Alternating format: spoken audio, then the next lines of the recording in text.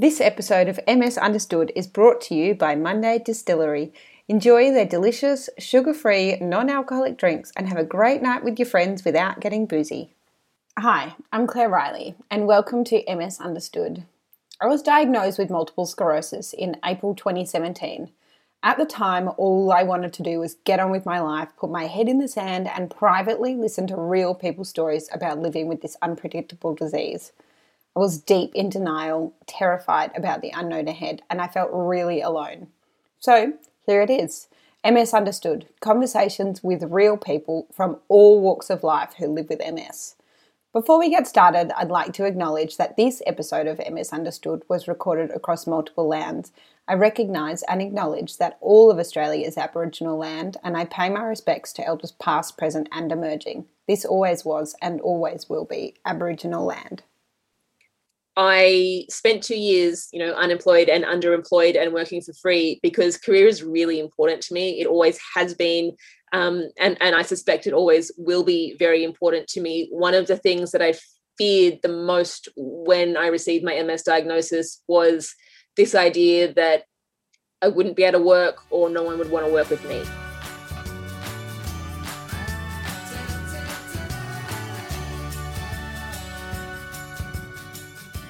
Today on the MS Understood podcast, we chat with interviewer, teacher, writer and advocate Astrid Edwards. We talk about her chapter in the newly published Growing Up Disabled in Australia. She shares about trusting yourself when knowing something isn't right with your body. She offers suggestions on how we can make studying more comfortable for students living with chronic illnesses. Astrid talks about her incredible list of MS-related symptoms and how she refuses to feel shame in relation to her MS.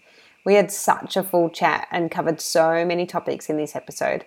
I'm absolutely sure there'll be something for everyone. I hope you enjoy. Hi, Astrid. Thank you so much for joining us on the MS Understood podcast today. How are you going? I'm doing well today and I'm very happy to be here. Oh, thank you so much. I need to put a thank you out to my cousin, Clarice, who suggested the minute I put out that I was going to be starting this podcast, she sent me a link to one of your episodes on your podcast, which was called Fortitude. And I will link it in the show notes. And I loved it. And I think I was too nervous to reach out to you straight away, but I got there eventually. Thank you very much for listening. I do a podcast with Jamila Rizvi called Anonymous Was a Woman, and we talk about books. And that episode, Fortitude, that was a good one. We theme episodes, and 2020 was a year we all needed a bit of fortitude, I have to say. Yeah, and you spoke about some great books in that episode, which I'm actually going to come back to. But I always start every episode with the guest diagnosis story. So if you could share that with us, that'd be great. My diagnosis story. Well, about 7 years ago, I was feeling ill. And I was at an age in life when I was working really hard. I was a consultant. I would go to work at about 7 o'clock. I would finish work at about 6 o'clock, and then I would go out, for dinner or drinking. I had long days out, and I was feeling tired and overwhelmed and probably a bit depressed and all sorts of strange feelings in my body, numbness, tingling, burning, all sorts of strange things that I'd never felt before. And I kept going to the GP, every month I'd go to the GP and say, hey, I'm not feeling very good, maybe there's something wrong. And every month it would be inferred that I was working too hard and it was my own fault, that I was depressed and it was my own fault, that I didn't have a good enough exercise regime and wasn't eating well enough and it was my own fault. And maybe it was all in my head. So, that kind of went around for quite a while. And then one day towards the end of that year, I woke up quite violently. And when I say violently, I mean, I was asleep and suddenly my body shot up. So suddenly I was in a seated position and it felt like my feet were on fire. So essentially my body had obviously, given me some kind of emergency response and woken me up because something had gone wrong. I cancelled my plans for that day. It was a Sunday. And slowly that feeling went from the soles of my feet over the course of the next 8 days, all the way up to my breasts. And it was numb, but it was also tingling and burning. And it sounds like those feelings can't go together, but so many people with MS have obviously experienced those things together. I went to the GP. The GP took one look at me and thought, oh my God, this is above my pay grade, and wrote me a letter and told me to walk around the corner to the nearest emergency department. I went into the emergency. It was a shocking experience because MS should not be treated in the emergency department. But through that emergency fiasco where I was overnight, I had an MRI, and then I got the results a little bit, a week later. And it was MS because I have lesions on my brain. I tell that story that way because I knew I was ill, and it was apparent that I was experiencing my first symptoms of MS for almost a year before something went so wrong that it was apparent that there was an immediate and present problem. And I think while all of our diagnoses stories are different, just as all of our first symptoms are different, it's unpleasant to know that you are probably ill, or that you suspect that you are ill, and people not believe you or diminish your symptoms, because with MS they can be kind of odd sometimes, right? Oh, absolutely. And I think I heard you in a podcast, Guilty Feminist, sorry, my words are escaping me. And you and Jamila were both speaking about, you particularly in this case, about MS, around the fact that because so many, or the percentage of women getting diagnosed with MS, a lot of it either we brush aside because that's what women do, and we get on and we look after everyone else, or it gets diagnosed, put down to hysteria, or like you said, you're not looking after yourself properly, or you're not exercising right, you're eating wrong. And, the fact that and you mentioned in that podcast that 12 months is a relatively quick diagnosis time. And I've spoken to people who had their first symptoms 10 years before. And it's just, I think like you've said, is that people really need to trust themselves and push for when they know that something's not right with their own body. It's really true. And it's hard to do, because when you know there's something not right with your own body, sometimes that can be really quite scary, or you need support, or it's a bit confronting when your body is no longer working the way you once thought it would. And so that's the time when you kind of need the health system to be there for you, as opposed to having to wage a battle with the health system to believe you. There is a fantastic book written by an Australian journalist, Gabrielle Jackson, and the book is called Pain and Prejudice. It's not a book about MS, but it is a book about women's experiences with health and contemporary medicine, and with the Australian health system. And I found reading that book really quite helpful to me. It doesn't tell me anything about MS, but it tells me about being a female in the Australian health system, and how I shouldn't feel bad about picking fights with doctors sometimes if I think they're not listening to me, or if I think that they're dismissing me. Oh, wow. I haven't heard of that, and I'll pop a link to it in the show notes. Another couple of books you mentioned in the Fortitude episode were Show Me Where It Hurts, which I have since read and loved, and you're showing me now. It's amazing. And I think, again, it's not about MS, but it is really good. For me, it was the first few chapters, or the first few pages even, were so... were just, it was my experience in those pages. And a lot of the book I didn't necessarily relate to, but those first few pages I just wanted everyone I knew to read it. Yeah, it's a great book. So Show Me Where It Hurts is Kylie Maslin's experience of endometriosis and bipolar 2 disorder.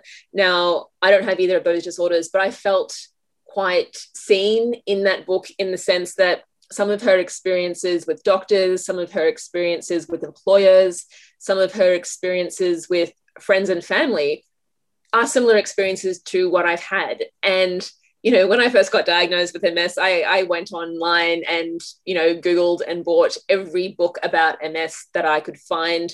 And they were really important to me and remain important to me. But I also really like reading the experiences of people without MS, but with significant conditions, because I find I learn a lot from them as well, because of their experience in the system and the tips and tricks they've learned to, be a person with chronic illness and still have their own agency and choices in life. Yeah. I've loved listening to your and Jamila's recommendations, because I think you've both got such incredible health stories, and I really relate to, and it's the same, anyone with chronic illness is able to relate in some way to those stories. Can you share with us, though, how do your symptoms show up now? So you were diagnosed, it took about a year for the diagnosis. How long ago was that? Did you say, sorry? So that was more than 7 years ago now. Yeah. I just turned 40. So congratulations. Happy birthday. Outed myself. So all of my original symptoms are what I experience most commonly, but over the years, and I have been on several MS therapies and do take MS therapy now, my list of symptoms has expanded. A few years ago, I did write it down, and in my scrawly bad handwriting, I have 3 pages of symptoms. So, this could go on for a while, but I'll give you the highlights. In general, my issues are sensory, cognitive, and kind of balance oriented, for want of a better word. I do get a lot of cog fog and slow thinking. By cog fog, I mean cognitive dysfunction. And twice I have been unable to communicate. Once because I physically had lockjaw and was actually unable to communicate, in addition to, having cog fog. But also once when I lost cognitive function for 48 hours, which was terrifying and deeply disturbing, I have to say. They are the extreme examples of cognitive dysfunction that I've had, but, I do have hours or days or weeks of not being at my best. And that is a problem, because I love my career and I love working, and I find that the most distressing symptom. I have balance issues. I have coordination issues. I am the clumsiest person. I break a lot of glasses. I regularly just buy new sets of glasses because I break them so constantly. I run into things on the left-hand side, sometimes I find elevators or escalators difficult to get the timing right, but then other days I can do them fine in high heels. So it's all very random. I get a lot of neuropathic pain, and also other kind of odd sensations like burning, tingling, numbness. And that, I guess, fatigue. I mean, just pure fatigue, which everybody with MS and I think everybody with chronic illness knows intimately. So I guess they're my high level ones, but, I've had all sorts of random things. I mean, I've broken a toe because I got drop foot one day, accidentally. I could just go on. Coming up after the break, Astrid shares one of the things she feared most after her diagnosis was that her career would be affected, and talks about having tricky conversations with your loved ones. But first, a word from today's sponsor. When I was first diagnosed with multiple sclerosis, I felt like all my power and control had been taken away. Monday Distillery gave me back a little bit of that control without making me feel like I was missing out. I love a G&T, but I hate the increased trips to the toilet, heightened lack of bladder control, and feeling more unsteady on my feet than my normal unsteadiness. Now with Monday Distillery, I can have my G&T and drink it too without any additional wobbles, allowing me to feel like I'm taking back a bit of control over my uncontrollable disease. Find Monday Distillery in stockists on their website, and cheers to having a drink with my friends with high spirits and a clear mind. Just speaking of the cog fog, because I want to ask you about work. In your chapter in Growing Up Disabled, which has just been released, you wrote, I once had an identity that was trusted in the workplace. After my diagnosis, I spent 2 years unemployed, underemployed, and working for free because no one wanted to employ such a sick leave risk. So can you tell us what you were doing for work, how you decided to come out, kind of what that looked like in between, and what you're doing now? Because I believe you're doing quite a lot now. And I then want to ask about management of your fatigue and those sort of symptoms. So as I alluded to before, I was a consultant. I worked long hours. I loved it. I kind of specialized in social policy and climate and environmental policy. And it was a career that I thought I would have for decades. This all happened at a time when the industry itself that I was working in was quite difficult. The politics of Australia had changed. Tony Abbott had repealed the legislation that, underpinned the climate regulation in Australia. So the industry itself was in a bit of a traumatic spot. And I was personally and physically, obviously, with MS diagnosis, I was all over the shop for quite a while. I did tell my employer about 2 months after I was diagnosed. The employer did all the right things to my face, but it was very clear internally that I was moved off anything decent, any projects that I would want to work on, anything that would involve career progression. And over the course of that first year, I went from full-time down to, I think it was 3 days a week. And then the company got sold and everybody else panicked. I'm like, I'm out of here. I quit. That time difference, sorry, was that your choice or was that work's choice? I went down. It was my choice to go part-time. It was also made clear to me that I wasn't welcome full-time. And I was just very ill that year as well. I don't think I was, I think I was very depressed the first year as I came to terms with trying to understand the new reality of my body and deal with the emotional fallout that I felt after my diagnosis and that I felt as I was physically so ill. My first year with MS was consistently the illest I have ever been. I have had worse weeks since then, but as a consistent year, it was the worst year that I have experienced. And that was the year that I wasn't on any therapy. And I now take MS therapy and I do feel better in general, although I still experience MS relapses. In terms of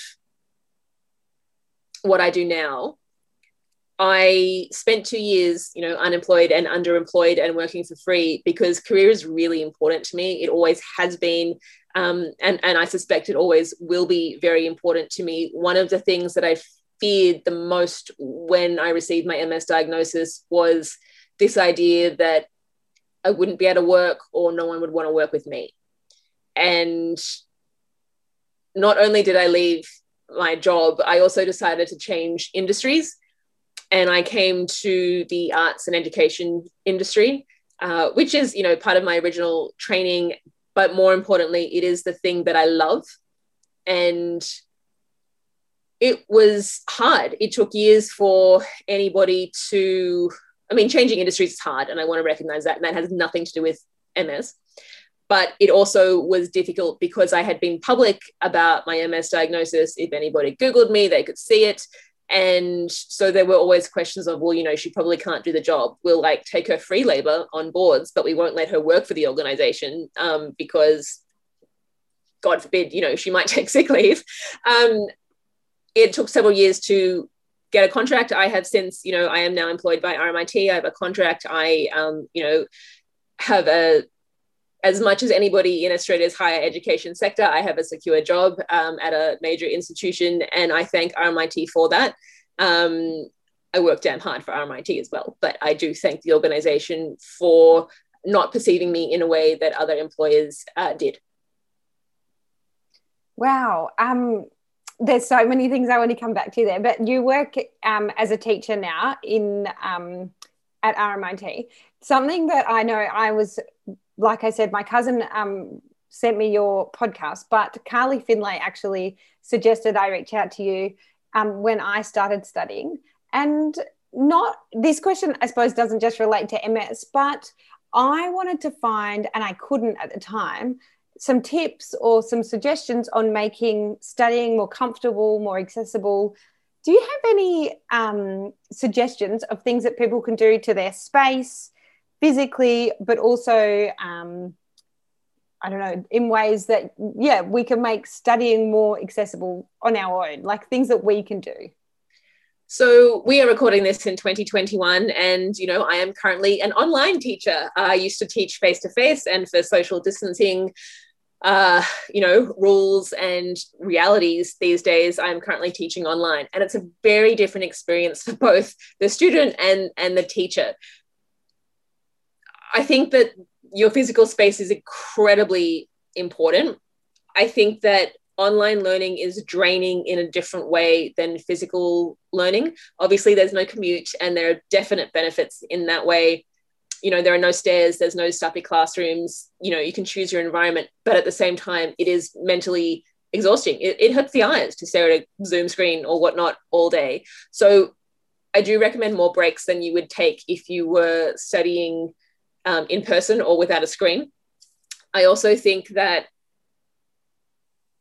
we're all probably going to have a lot of experiences online going forward, more than we ever thought. And I do think it is worth, investing in a really comfortable chair, or, you know, a really comfortable desk that's the right height for you personally. Or, you know, rearrange, if you don't buy anything, rearrange your space with stacks of books and different chairs from a different room or whatnot to physically set you up well, because otherwise you won't concentrate and you won't learn anything, right? Like there's that. I also, and I think other teachers might disagree with me, but as a person with chronic illness, I highly recommend studying in bed. You know, if your body is hurting or feeling discomfort, but your mind is active, do what you need for your body, but look after your mind as well. And I do recommend attending class in bed. Please be dressed, you know, clean t-shirt, that's okay. But, you know, turn the camera off.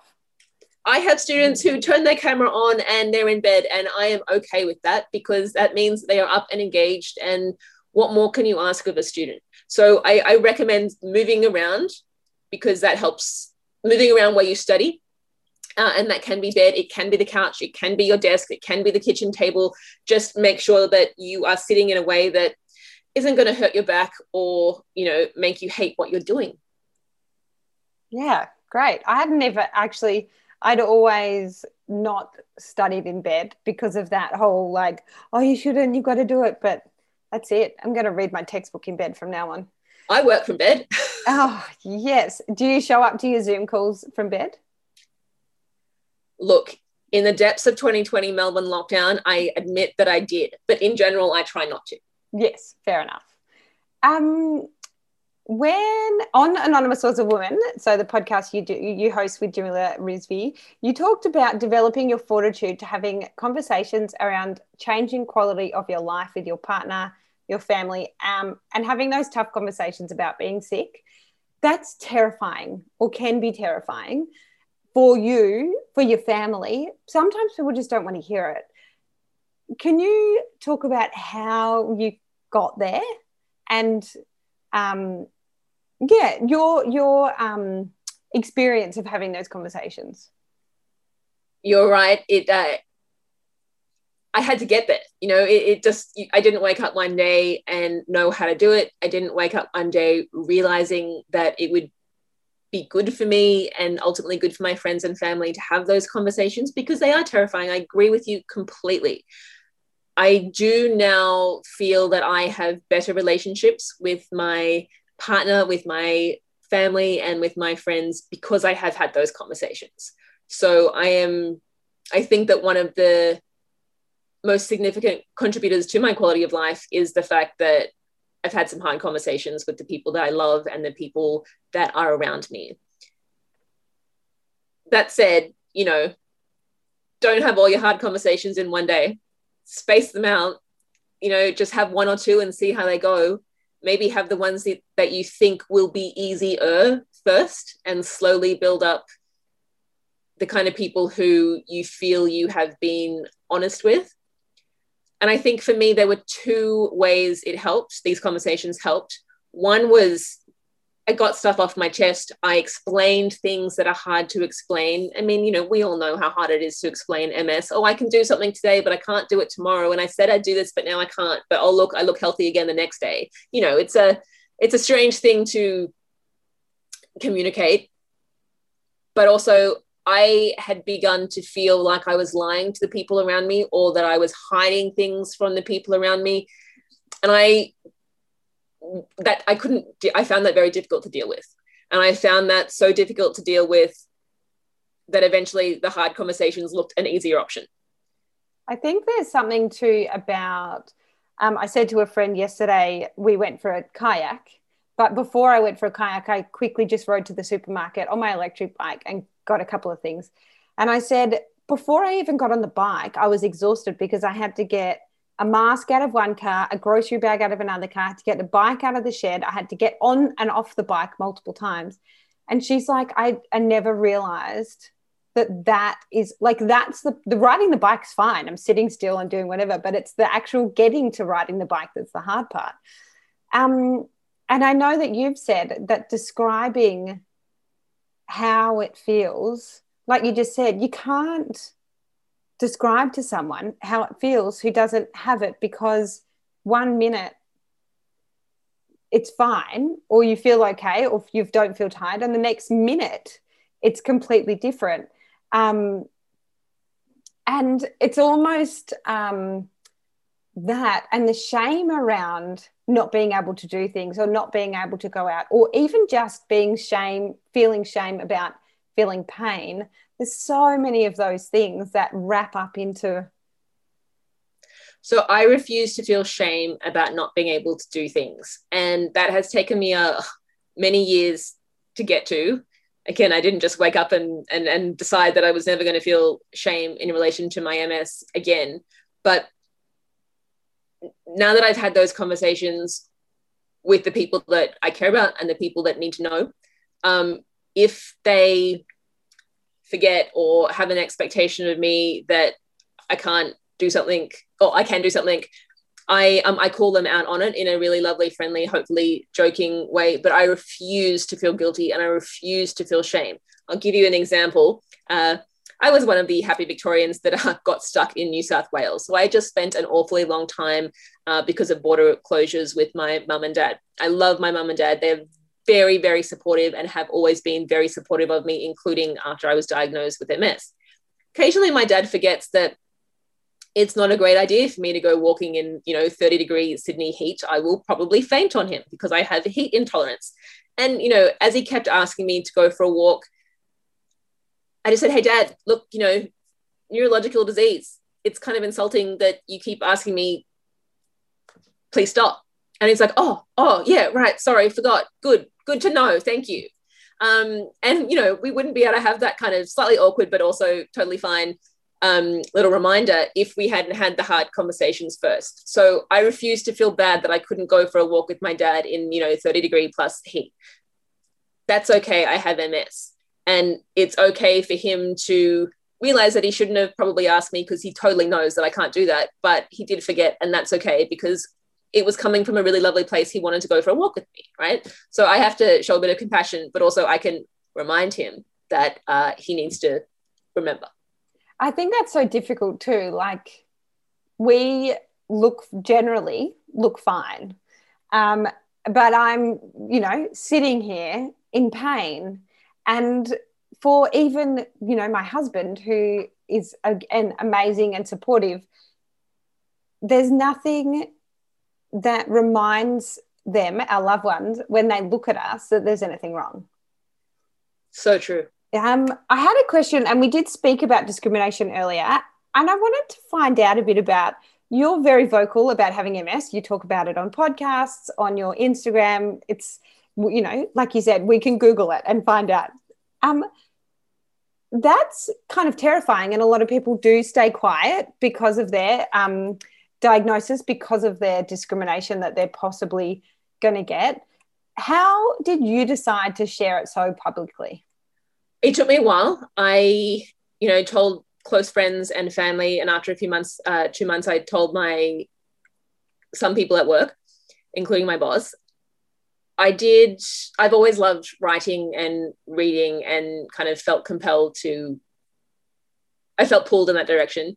And so I did start a blog, and I started it anonymously. I had a pseudonym called Lady with MS because I wanted to talk about it. I wanted to explore it through words and stories, but I was also so terrified of putting my name against it. So I kind of did a trial run through Lady with MS, and Lady with MS got, it went quite well, and I felt like I understood myself a bit more in dialogue with people who I didn't know, but also had chronic conditions, chronic illnesses, multiple sclerosis. And eventually, I just kind of, it just became too much of a secret. And also, I'm not very good at lying. I fundamentally just can't be bothered. It takes up so much energy. And so after that, and that was about a year after I started Lady with MS, I started slowly identifying my own name, Astrid Edwards, with Lady with MS. And over time, I stopped Lady with MS and just went with my own name. But it was very much a process, and I was terrified to start with.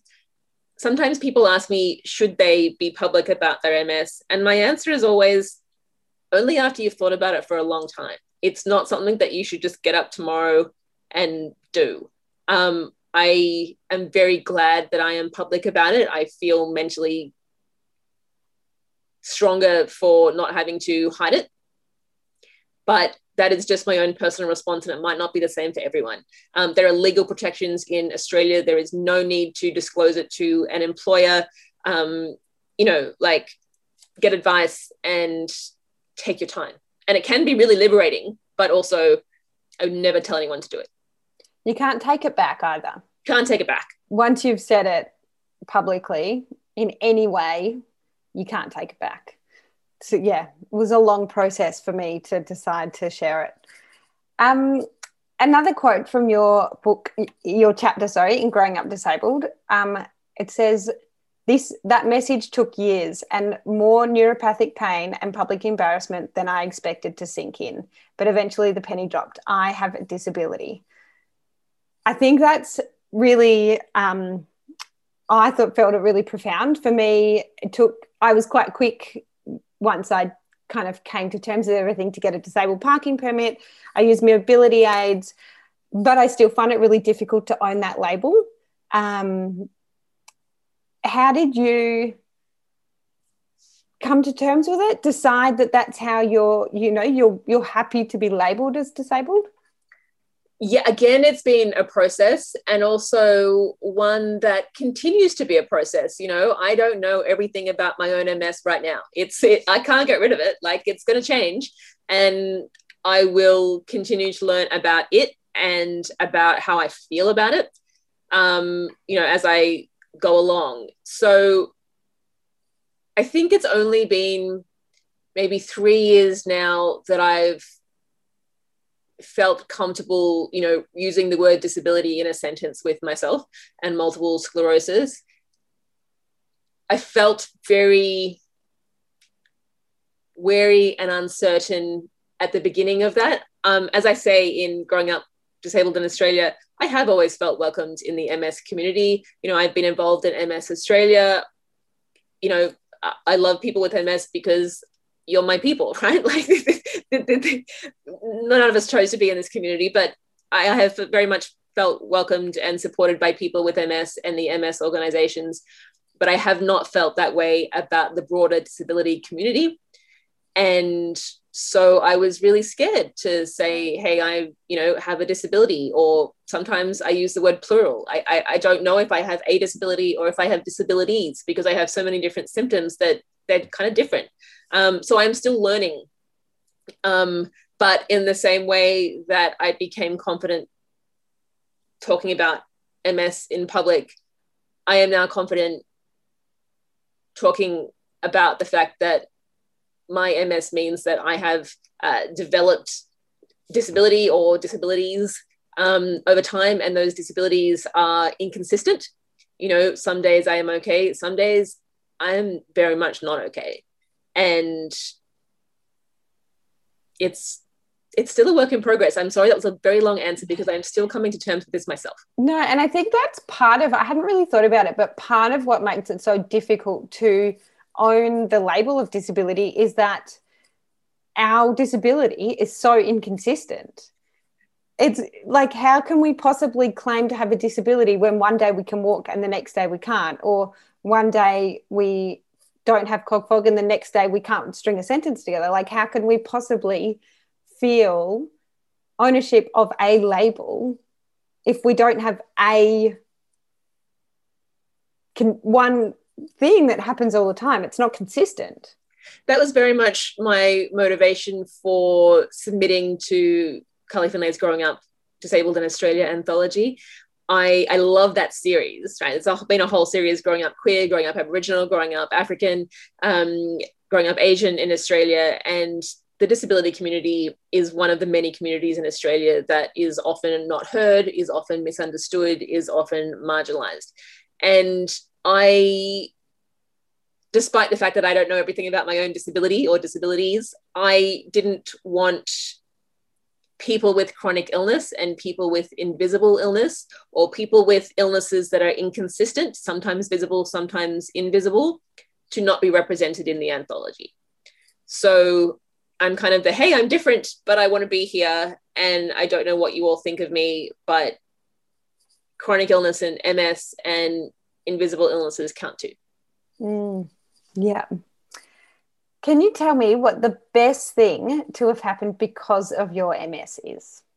I have a better career now. I really do. And that took a while. So it's not like, something fantastic just happened one day. But I made a promise when I was so ill in that first year, I made a promise to myself that anything I could get out of bed for, anything that I would go and, spend days or hours for someone else working for, everybody listen to that sentence again. That is as an example of cog fog in motion. Goodness knows what those words came out. But I made the decision that anything I did, I would have to really, really enjoy and preferably love. And so when I say I have a better career now, I work in the arts and education. I am a bibliophile. I spend most of my days reading for work. And that is what makes me happy. And so I don't think I would have had the courage to change my career. I certainly wouldn't have had the courage to leave that job if I hadn't been reminded that there were other things in life. And unfortunately for me, MS was the thing that reminded me there are other things in life.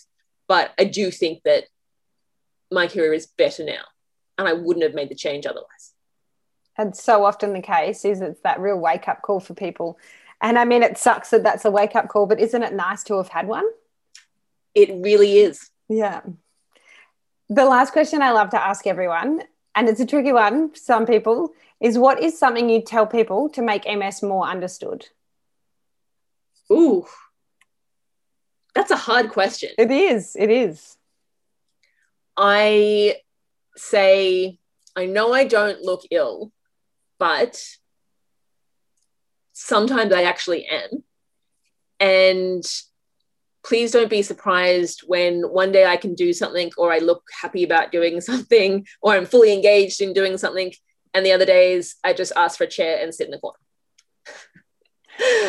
Because that will happen, and I'm giving you advance notice that will happen sometimes. So I guess I kind of like jokingly warning people in advance that some days don't be surprised if I have no energy or physically am not really moving very far. Yeah, and I think that's the case for, I'd be surprised if there isn't someone with MS who that relates to in some way. Yeah. And like probably, heads up to start with. Yeah, just be like, hey, thanks for the invite. I want the invites, but I might not always be able to make it. Yeah. Absolutely. Yeah. Thank you, Astrid, for spending some time with us today. Thank you so much. I really, really appreciate it. It's been a pleasure. Thank you so much for listening to today's episode of MS Understood. I hope you enjoyed this chat as much as I did. We talked about a bunch of different books in this episode, and they're all linked in the show notes so you can access on Spotify or Apple Podcasts. You can find Astrid on Instagram at _Astrid Edwards _ and don't forget to check out Growing Up Disabled in Australia. Again, you can find the link to that in the show notes. You can find me on Instagram at Claire.Riley or at MS Understood Podcast. The best thing you can do to support this podcast is click follow on Spotify, subscribe on your other podcast listening platforms, and leave a review. It really helps other people to find the podcast. Thanks again for listening, and please share this episode with someone you think it might help.